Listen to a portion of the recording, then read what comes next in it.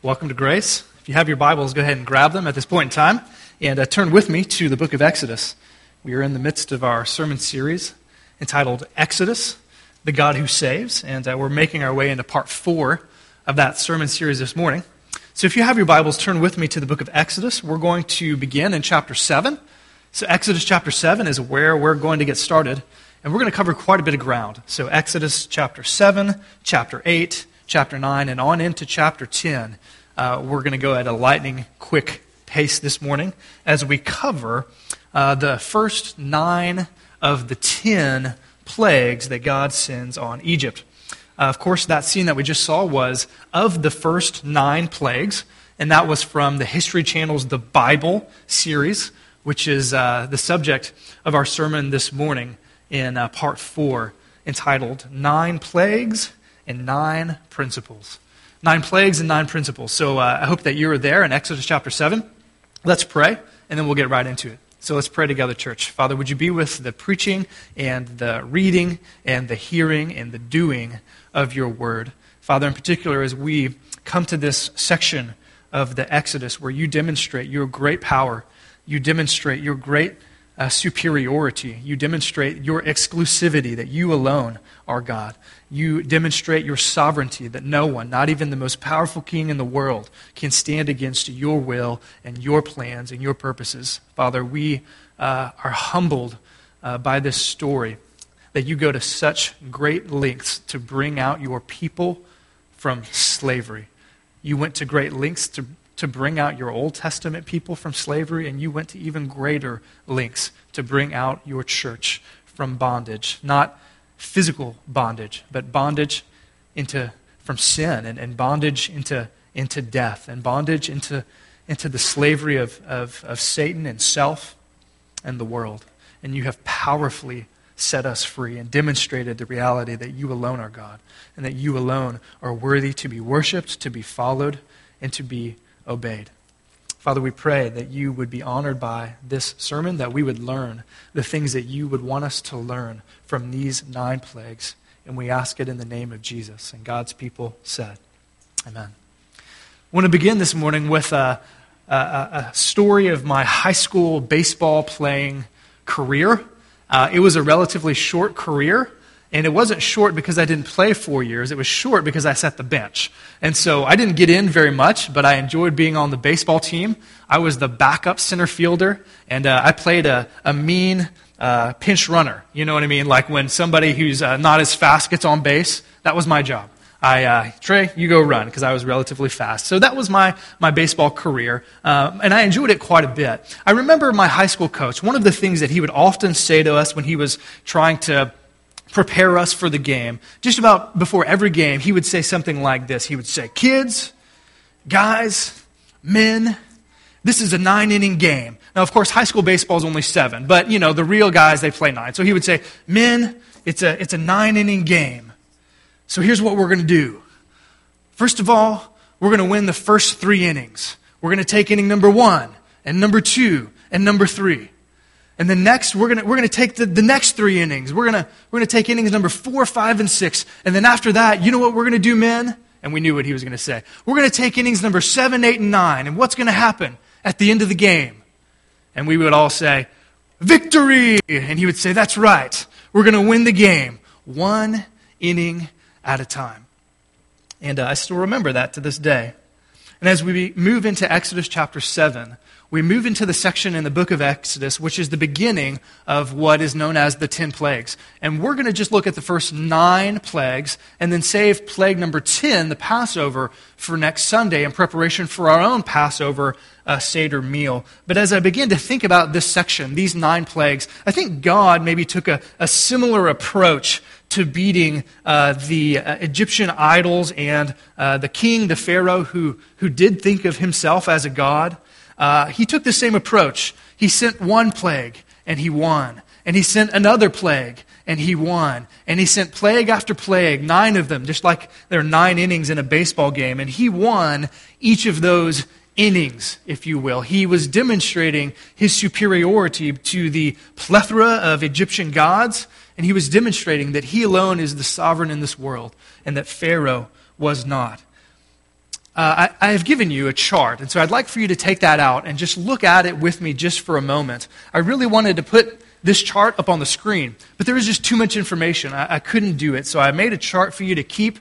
I hope it's helpful for you. But the plagues, the first 9 plagues, actually come in 3 groups of 3, very much like a baseball game, right?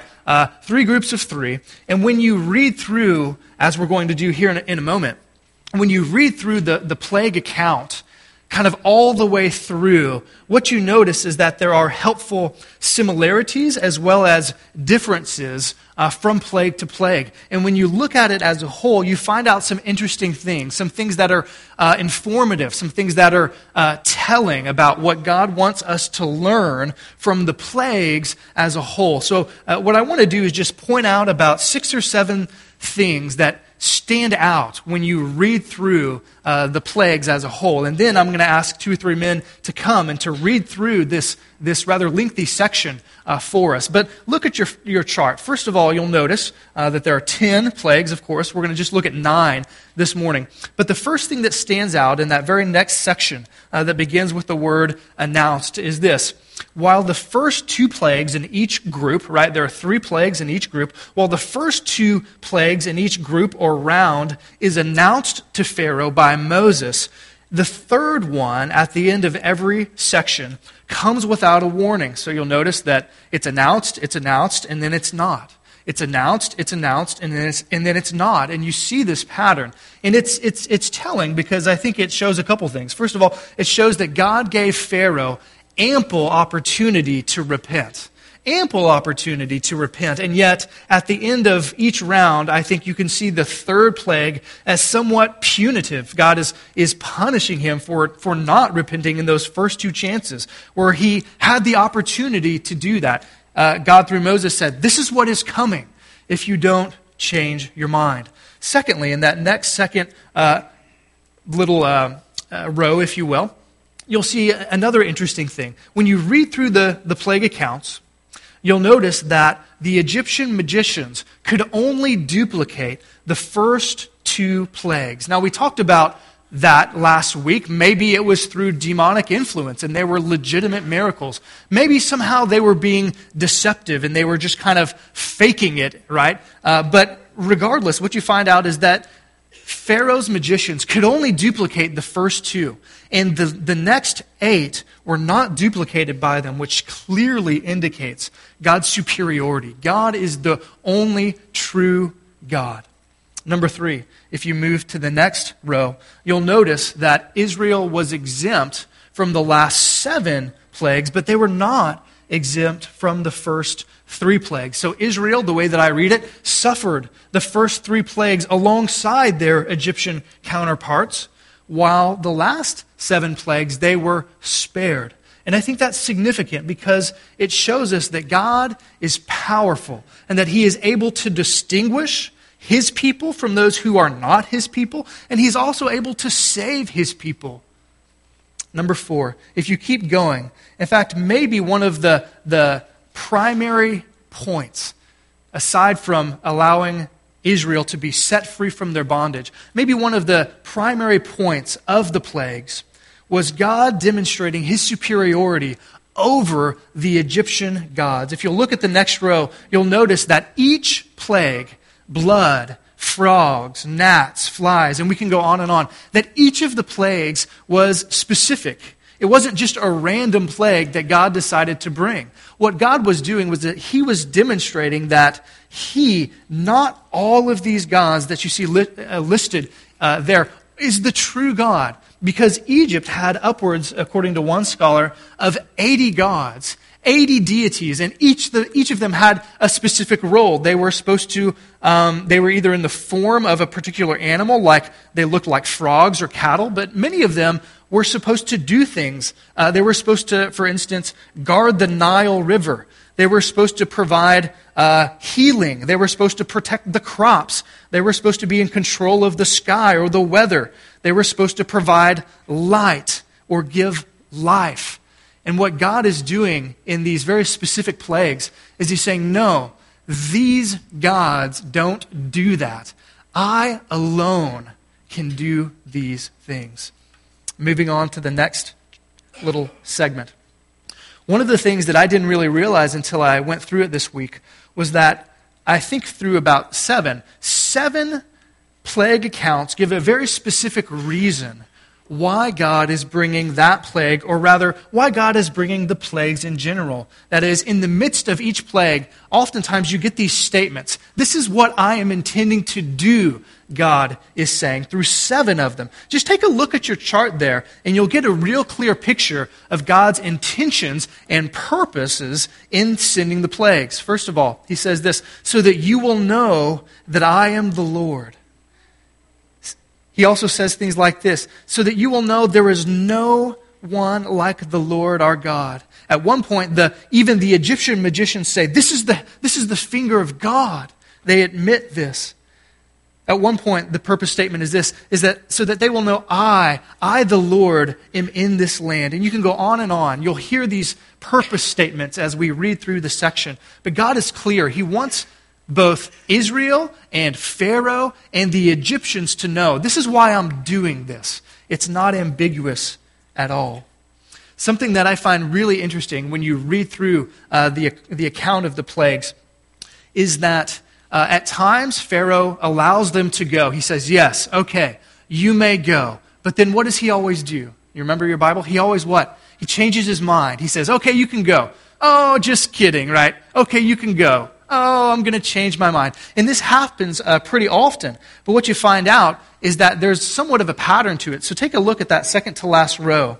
We see that he allows them to go and then changes their mind on plague number 2, and then after plague number 4, and then after plague number 7. But once you get to plague number 7, look down. Plague number 7, number 8, number 9, and number 10. Pharaoh changes his mind, and then Pharaoh lets them go, and then he changes his mind. And that's telling. I think what it tells us is this. I think it tells us that the plagues themselves are becoming increasingly difficult. They're increasingly harsh. They're increasingly costly. And as the plagues get progressively worse, Pharaoh says, okay, this is difficult. I'm going to let you go. And then, of course, he changes his mind. Number 7, the last thing that stands out to me, and every person who reads this account, it's hard to miss, but there are statements in every one of the plagues about Pharaoh and his hard heart.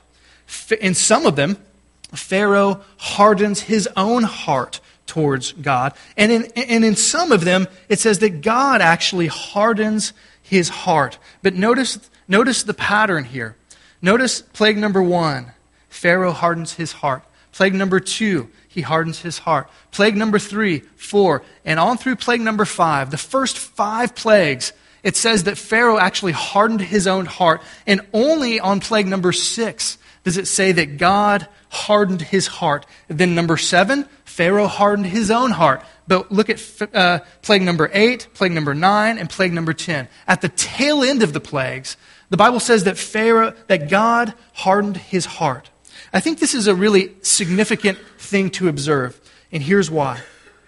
Only after Pharaoh's willful and repeated disobedience, only after his willful and repeated refusal to let God's people go, did God strengthen that prior decision in judgment over him. And that, I think, is very helpful as we try to figure out what's going on with Pharaoh. So those are some observations that we can see when we look at the plague accounts overall.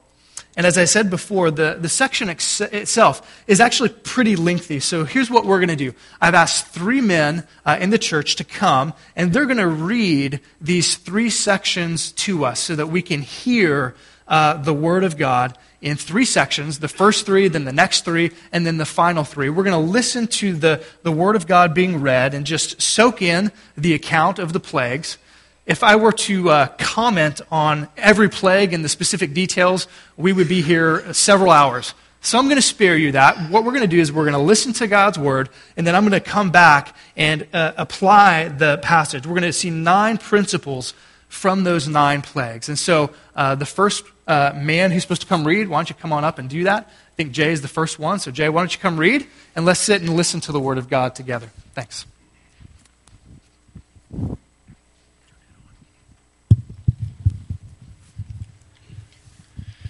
Okay, we'll start reading in chapter 7, verse 14. Then the Lord said to Moses, Pharaoh's heart is unyielding. He refuses to let the people go. Go to Pharaoh in the morning as he goes out to the water. Wait on the bank of the Nile to meet him, and take in your hand the staff that was changed into a snake.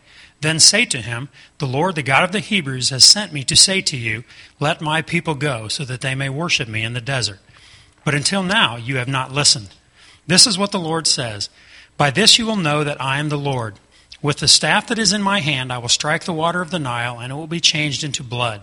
The fish in the Nile will die, and the river will stink. The Egyptians will not be able to drink its water. The Lord said to Moses, Tell Aaron, take your staff and stretch out your hand over the waters of Egypt, over the streams and canals, over the ponds and all the reservoirs, and they will turn to blood. Blood will be everywhere in Egypt, even in the wooden buckets and stone jars.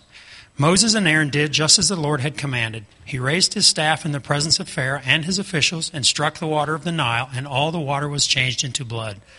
The fish in the Nile died, and the river smelled so bad that the Egyptians could not drink its water. Blood was everywhere in Egypt. But the Egyptian magicians did the same thing by their secret arts, and Pharaoh's heart became hard. He would not listen to Moses and Aaron, just as the Lord had said. Instead, he turned and went into his palace and did not take even this to heart. And all the Egyptians dug along the Nile to get drinking water, because they could not drink the water of the river. 7 days passed after the Lord struck the Nile. Then the Lord said to Moses, Go to Pharaoh and say to him, This is what the Lord says, Let my people go, so that they may worship me. If you refuse to let them go, I will plague your whole country with frogs. The Nile will teem with frogs. They will come up into your palace and onto your bedroom and onto your bed, into the houses of your officials and on your people and into your ovens and kneading troughs. The frogs will go up on you and your people and all your officials. Then the Lord said to Moses, Tell Aaron, stretch out your hand with your staff over the streams and canals and ponds, and make frogs come up out of the land of Egypt. So Aaron stretched out his hand over the waters of Egypt, and the frogs came up and covered the land. But the magicians did the same things by their secret arts. They also made frogs come up on the land of Egypt. Pharaoh summoned Moses and Aaron and said, Pray to the Lord to take the frogs away from me and my people, and I will let your people go to offer sacrifices to the Lord. Moses said to Pharaoh, I leave to you the honor of setting the time for me to pray for you and your officials and your people, that you and your houses may be rid of the frogs, except for those that remain in the Nile. Tomorrow, Pharaoh said. Moses replied, It will be as you say, so that you may know there is no one like the Lord our God. The frogs will leave you and your houses, your officials and your people. They will remain only in the Nile. After Moses and Aaron left Pharaoh, Moses cried out to the Lord about the frogs he had brought on Pharaoh. And the Lord did what Moses asked. The frogs died in the houses, in the courtyards, and in the fields. They were piled into heaps, and the land reeked of them. But when Pharaoh saw that there was relief, he hardened his heart and would not listen to Moses and Aaron, just as the Lord had said. Then the Lord said to Moses, Tell Aaron, stretch out your staff and strike the dust of the ground, and throughout the land of Egypt the dust will become gnats. They did this, and when Aaron stretched out his hand with the staff and struck the dust of the ground, gnats came upon men and animals. All the dust throughout the land of Egypt became gnats. But when the magicians tried to produce gnats by their secret arts, they could not, and the gnats were on men and animals. The magicians said to Pharaoh, This is the finger of God. But Pharaoh's heart was hard, and he would not listen, just as the Lord had said.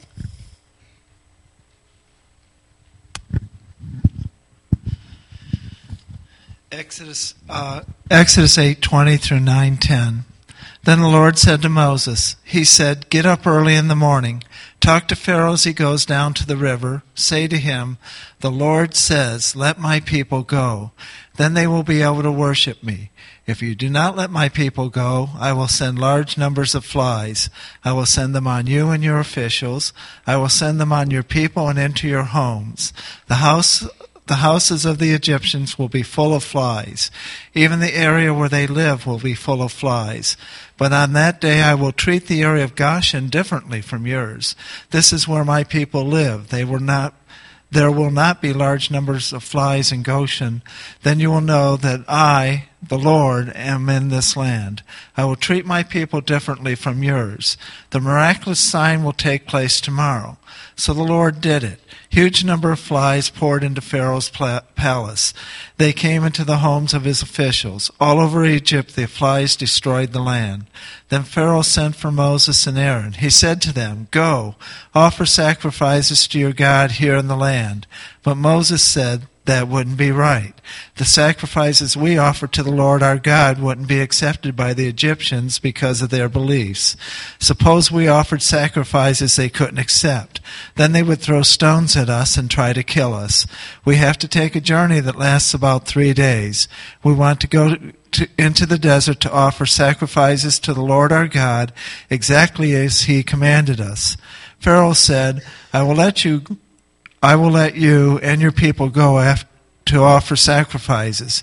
You can offer them to the Lord your God in the desert, but you must not go very far, and pray for me. Moses replied, "As soon as I leave, I will pray to the Lord. Tomorrow the flies will leave you. Then they will also leave your officials and your people. Just be sure you don't try to trick us again. Let the people go to offer sacrifices to the Lord." Then Moses left Pharaoh and prayed to the Lord, and the Lord did what Moses asked. The flies left Pharaoh, his officials, and his people. Not one fly remained. But Pharaoh's heart became stubborn that time also. He wouldn't let the people go. Then the Lord spoke to Moses. He said, "Go to Pharaoh, tell him, the Lord, the God of the Hebrews says, 'Let my people go.' Then they will be able to worship me. Do not refuse to let them go. Do not keep holding them back. If you refuse, my powerful hand will bring a terrible plague on you. I will strike your livestock in the fields. I will strike your horses, donkeys, camels, cattle, sheep, and goats. But I will treat Israel's livestock differently from yours. No animal that belongs to the people of Israel will die." The Lord set a time for the plague. He said, "Tomorrow I will send it on the land." So the next day the Lord sent it. All of the livestock of the Egyptians died, but not one animal that belonged to the Israelites died. Pharaoh sent people to find out what happened. They discovered that not even one animal that belonged to the Israelites had died, but his heart was still very stubborn. He wouldn't let the people go. Then the Lord spoke to Moses and Aaron. He said, "Take handfuls of ashes from a furnace. Have Moses toss them into the air in front of Pharaoh. The ashes will turn into fine dust all over the whole land of Egypt. Then boils will break out on people and animals all over the land. Their bodies will be covered with them." So Moses and Aaron took ashes from a furnace and stood in front of Pharaoh. Moses tossed them into the air. Then the boils broke out on people and animals alike.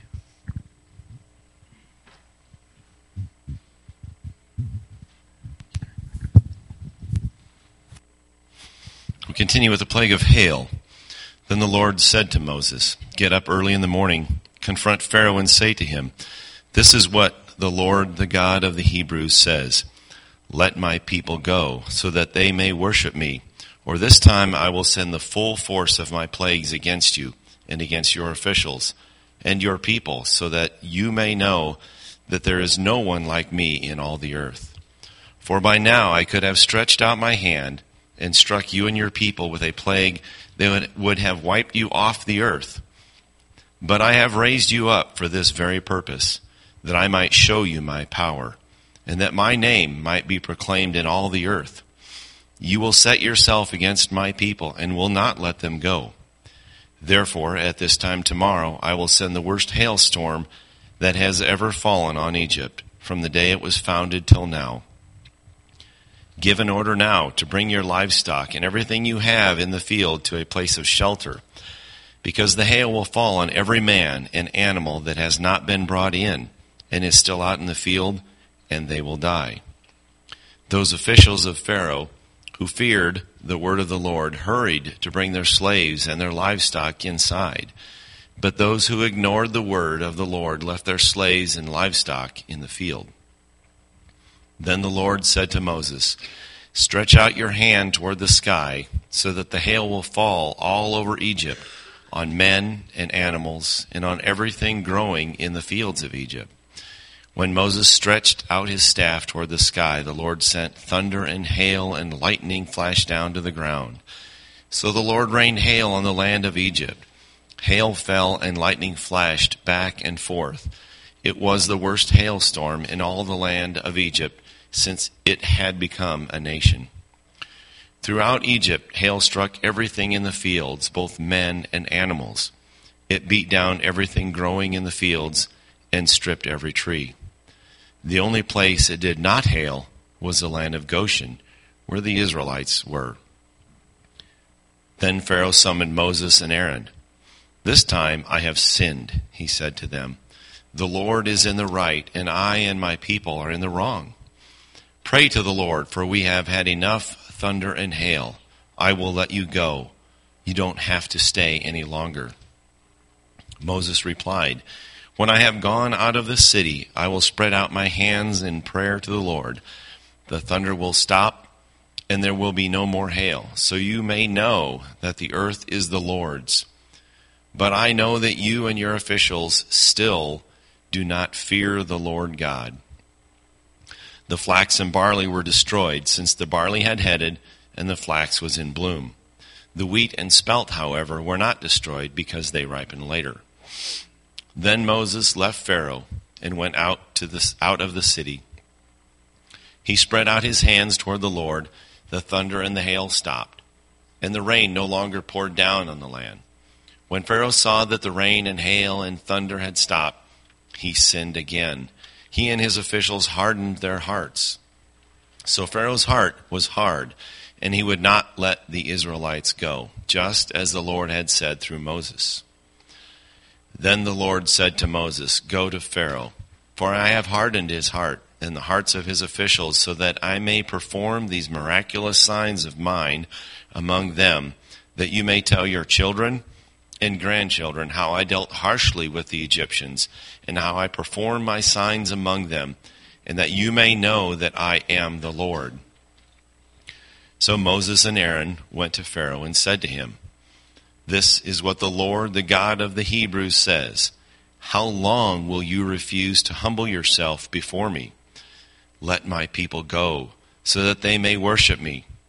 If you refuse to let them go, I will bring locusts into your country tomorrow. They will cover the face of the ground so that it cannot be seen. They will devour what little you have left after the hail, including every tree that is growing in your fields. They will fill your house and those of all your officials and all the Egyptians, something neither your fathers nor your forefathers have ever seen from the day they settled in this land till now." Then Moses turned and left Pharaoh. Pharaoh's officials said to him, "How long will this man be a snare to us? Let the people go, so they may worship the Lord their God. Do you not yet realize that Egypt is ruined?" Then Moses and Aaron brought back to Pharaoh. "Go, worship the Lord your God," he said, "but just who will be going?" Moses answered, "We will go with our young and old, with our sons and daughters, with our flocks and herds, because we are to celebrate a festival to the Lord."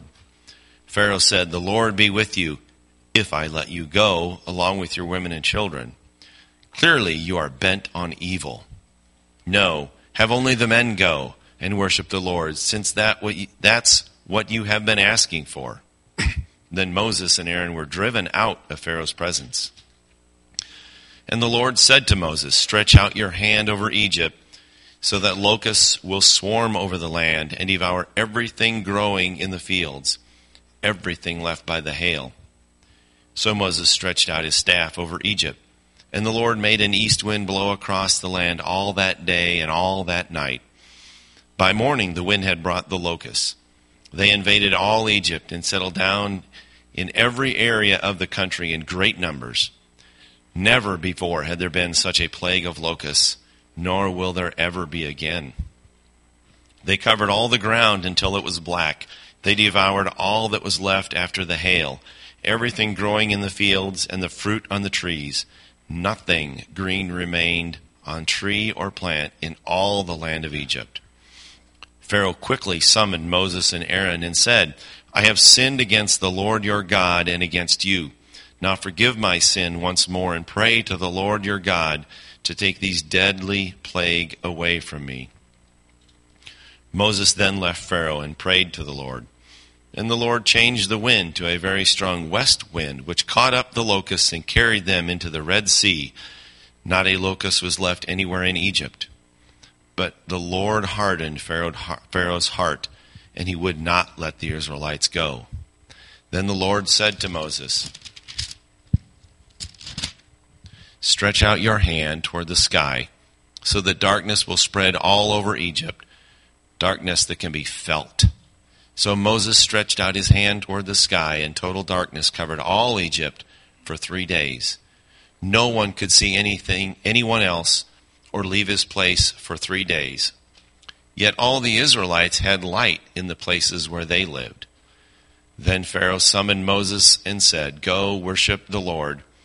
Even your women and children may go with you. Only leave your flocks and herds behind.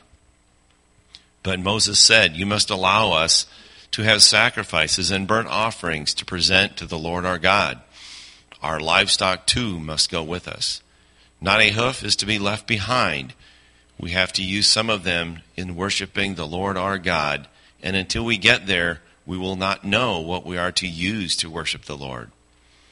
But the Lord hardened Pharaoh's heart, and he was not willing to let them go. Pharaoh said to Moses, Get out of my sight. Make sure you do not appear before me again. The day you see my face, you will die. Just as you say, Moses replied, I will never appear before you again. Thank you, guys. So the time that we have left, I'd like to do this. I'd like to bring out 9 principles from the 9 plagues. Now, it's not one principle per plague or anything like that. It's kind of 9 observations, 9 principles from the overarching section that we say here. And we'll work our way through these quickly. Number 1, God goes to great lengths to rescue his people from bondage. I think both the scope and the impact of the plagues that we see here are indicative of this truth. God goes to great lengths to rescue his people. And while God went to great lengths to rescue Israel from slavery in the land of Egypt, what we find out as we continue to read our Bible is that God went to infinitely greater lengths to set all of his people free from their bondage with sin, to self, to Satan, to death, and to the world. What we find out as we continue to read the story of the greater Exodus, as we read through the New Testament, is that God sent his eternally existent Son, only for him to be mistreated, spat on, beaten, bruised, murdered, and only to have our sins and God's wrath for our sins poured out upon him. And like Israel, we too must respond in faith. We need to realize that we need rescuing. We need to first realize that we too are in slavery. We need to trust and receive Jesus personally as our Passover lamb, as we'll see next week, as our greater mediator between God and man. Have you done this today, friend? Have you received Jesus personally? Number 1, God goes to great lengths to rescue his people. Principle number 2, God punishes nations for their disobedience. And nations often suffer for the disobedience of their leader. I think we see this really clearly in the story of the Exodus. First of all, that God punishes nations for their disobedience. The plagues, I think, are a great example of this, that God punishes hostile nations who blatantly reject his authority and his word over them. And so as we begin to think about our nation that we live in, we have to ask questions like this. Is our nation increasingly disobedient to God's natural laws on how to treat people? Are we increasingly disobedient to his revealed will in the Bible? And if the answer is yes, then we shouldn't be surprised if, like Egypt, God might bring judgment on our nation as well. And another sobering truth is what we find here is that nations often suffer for the disobedience of their leaders. It's hard for us here in America to hear that. And yet if God brings judgment on a nation for the disobedience of their leader in a nation that was, there was a king, if there was a dictator and God brought judgment on that nation, where the people had no control over who was in leadership over them, how much more so might he do that in a democracy where you and I get to vote and we get to choose who we put in leadership over us? Number 3, God may or may not protect his people from judgments that he will bring on a sinful nation. I think what we see here in the story of the plagues is telling on both sides. First of all, Israel did have to endure. God's people did, the way I read it, have to endure some of the judgment that God was bringing on the nation that they lived in. They had to endure the first 3 plagues, and yet God graciously spared them from the last 7 plagues. And the same might be true of us. Either way, we might suffer physically as Egypt did. We might suffer economically as Egypt did. We might even suffer loss of life as some in Egypt did. Or on the contrary, God might spare us all of that. Either way, we must, as the people of God, trust him and follow him. Number 4, God graciously seeks to destroy our idols. As I said before, I think this is one of the biggest things that's going on in the story of the plagues, is that God was systematically showing the people of Egypt and his own people that the deities, the idols, the false gods that they, as Egyptians, had worshipped, and the gods, just think about it, God's people, the nation of Israel, they had been around idol worship for 400 years. And so God was systematically showing them that they can't count on idols, that they can't trust in them, that they always fail, that they never deliver on what they promise, in order to drive all of them, both Israel and Egypt, to himself, the one true God, who alone can do all of the things that the false idols of the world, both then and now, offer. God graciously seeks to destroy our idols. And we've talked about our idols extensively, so I won't go into much more detail. But we have to ask, what are your idols? And how might God be taking the legs out from underneath them in your life to drive you back to him? Number 5, God is the sovereign. God is the ultimate sovereign, not any man and not any nation. I think the story here of the plagues is utter proof that God alone and his will alone is sovereign. It's conclusive that no one ultimately can win against God's sovereignty or his will. And this should be very encouraging to us. Unlike many of our brothers and sisters in Christ, we live in a nation where it's very easy to be a Christian, and we don't get much persecution by our fellow man or by the government. And yet, certainly I think we would probably agree, most of us, that the government is maybe increasingly hostile to faith as a whole and to Christians in particular. We see around the world there's a rise of terrorism against our brothers and sisters in Christ. And in the midst of that, we might be tempted to think that man or that a human government is really in control. And what God is showing through the plagues is that that's not true. God is ultimately in control. Number 6, God is merciful. God is merciful, not giving us what we deserve, but rather he gives us time to repent. I don't know if you caught it, but in chapter 9, verse 15, it says explicitly that God tells Pharaoh, I could have ended your nation at your very first sign of disobedience. I could have ended you right then and there, but I'm being merciful to you. I'm giving you opportunity after opportunity after opportunity to repent. To repent. The New Testament tells us as much for you and I. 2 Peter chapter 3, verse 9 says this, the Lord is not slow in keeping his promise, that is, to bring Jesus back to the earth as judge. The Lord is not slow in keeping his promise, as some understand slowness. Instead, he is patient with you, not wanting anyone to perish, but everyone to come to repentance. Here's the truth of the matter. God could rightly send all of us to hell the moment we sin, and that would be just. That would be just. But in his mercy, he waits, and he gives us days and breath and life to turn and to trust in Christ. Number 7, God wants all people to know him and to be saved by him and to follow him. I think this is something that's key as we see these plagues, and they're difficult to hear and they're harsh. They're hard to endure. And yet, if you just look at the purpose statements attached to them, it's very clear that God was revealing himself as the one true God. He was squashing the idols of the nations. He wanted not just Israel to follow him, he wanted the nation of Egypt to know that he alone was God and that he could save them and that they could become a part of the people of God and follow him too. And what's really interesting is when you read through the story of Exodus, guess what happened? Numerous Egyptians ended up going out of Egypt with Israel. They followed. Why do you think they did that? It's because they saw the plagues and they saw that their idols were not true. They were not real. And so God wants all people to be saved and to follow him.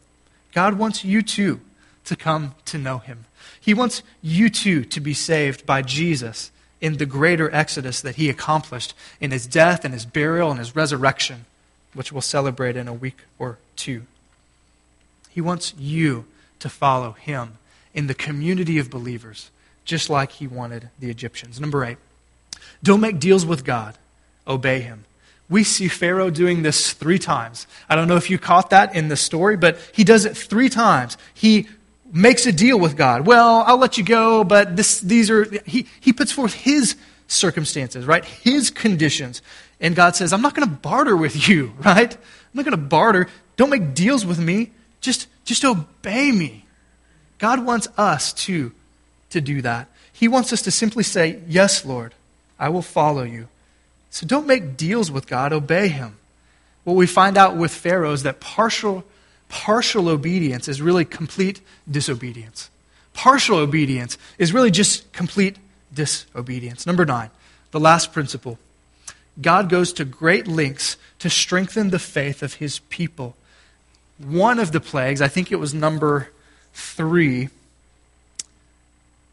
I'm not exactly sure which one it is, but number 8, one of the plagues, and it's number 8. It's explicitly stated that the plagues were not only assigned to Egypt, but they were assigned to Israel.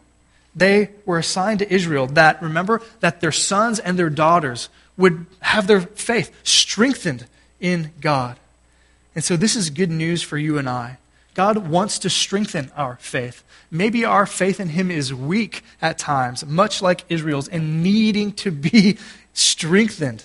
How is God doing that in your life? Is he protecting or encouraging you in a difficult time?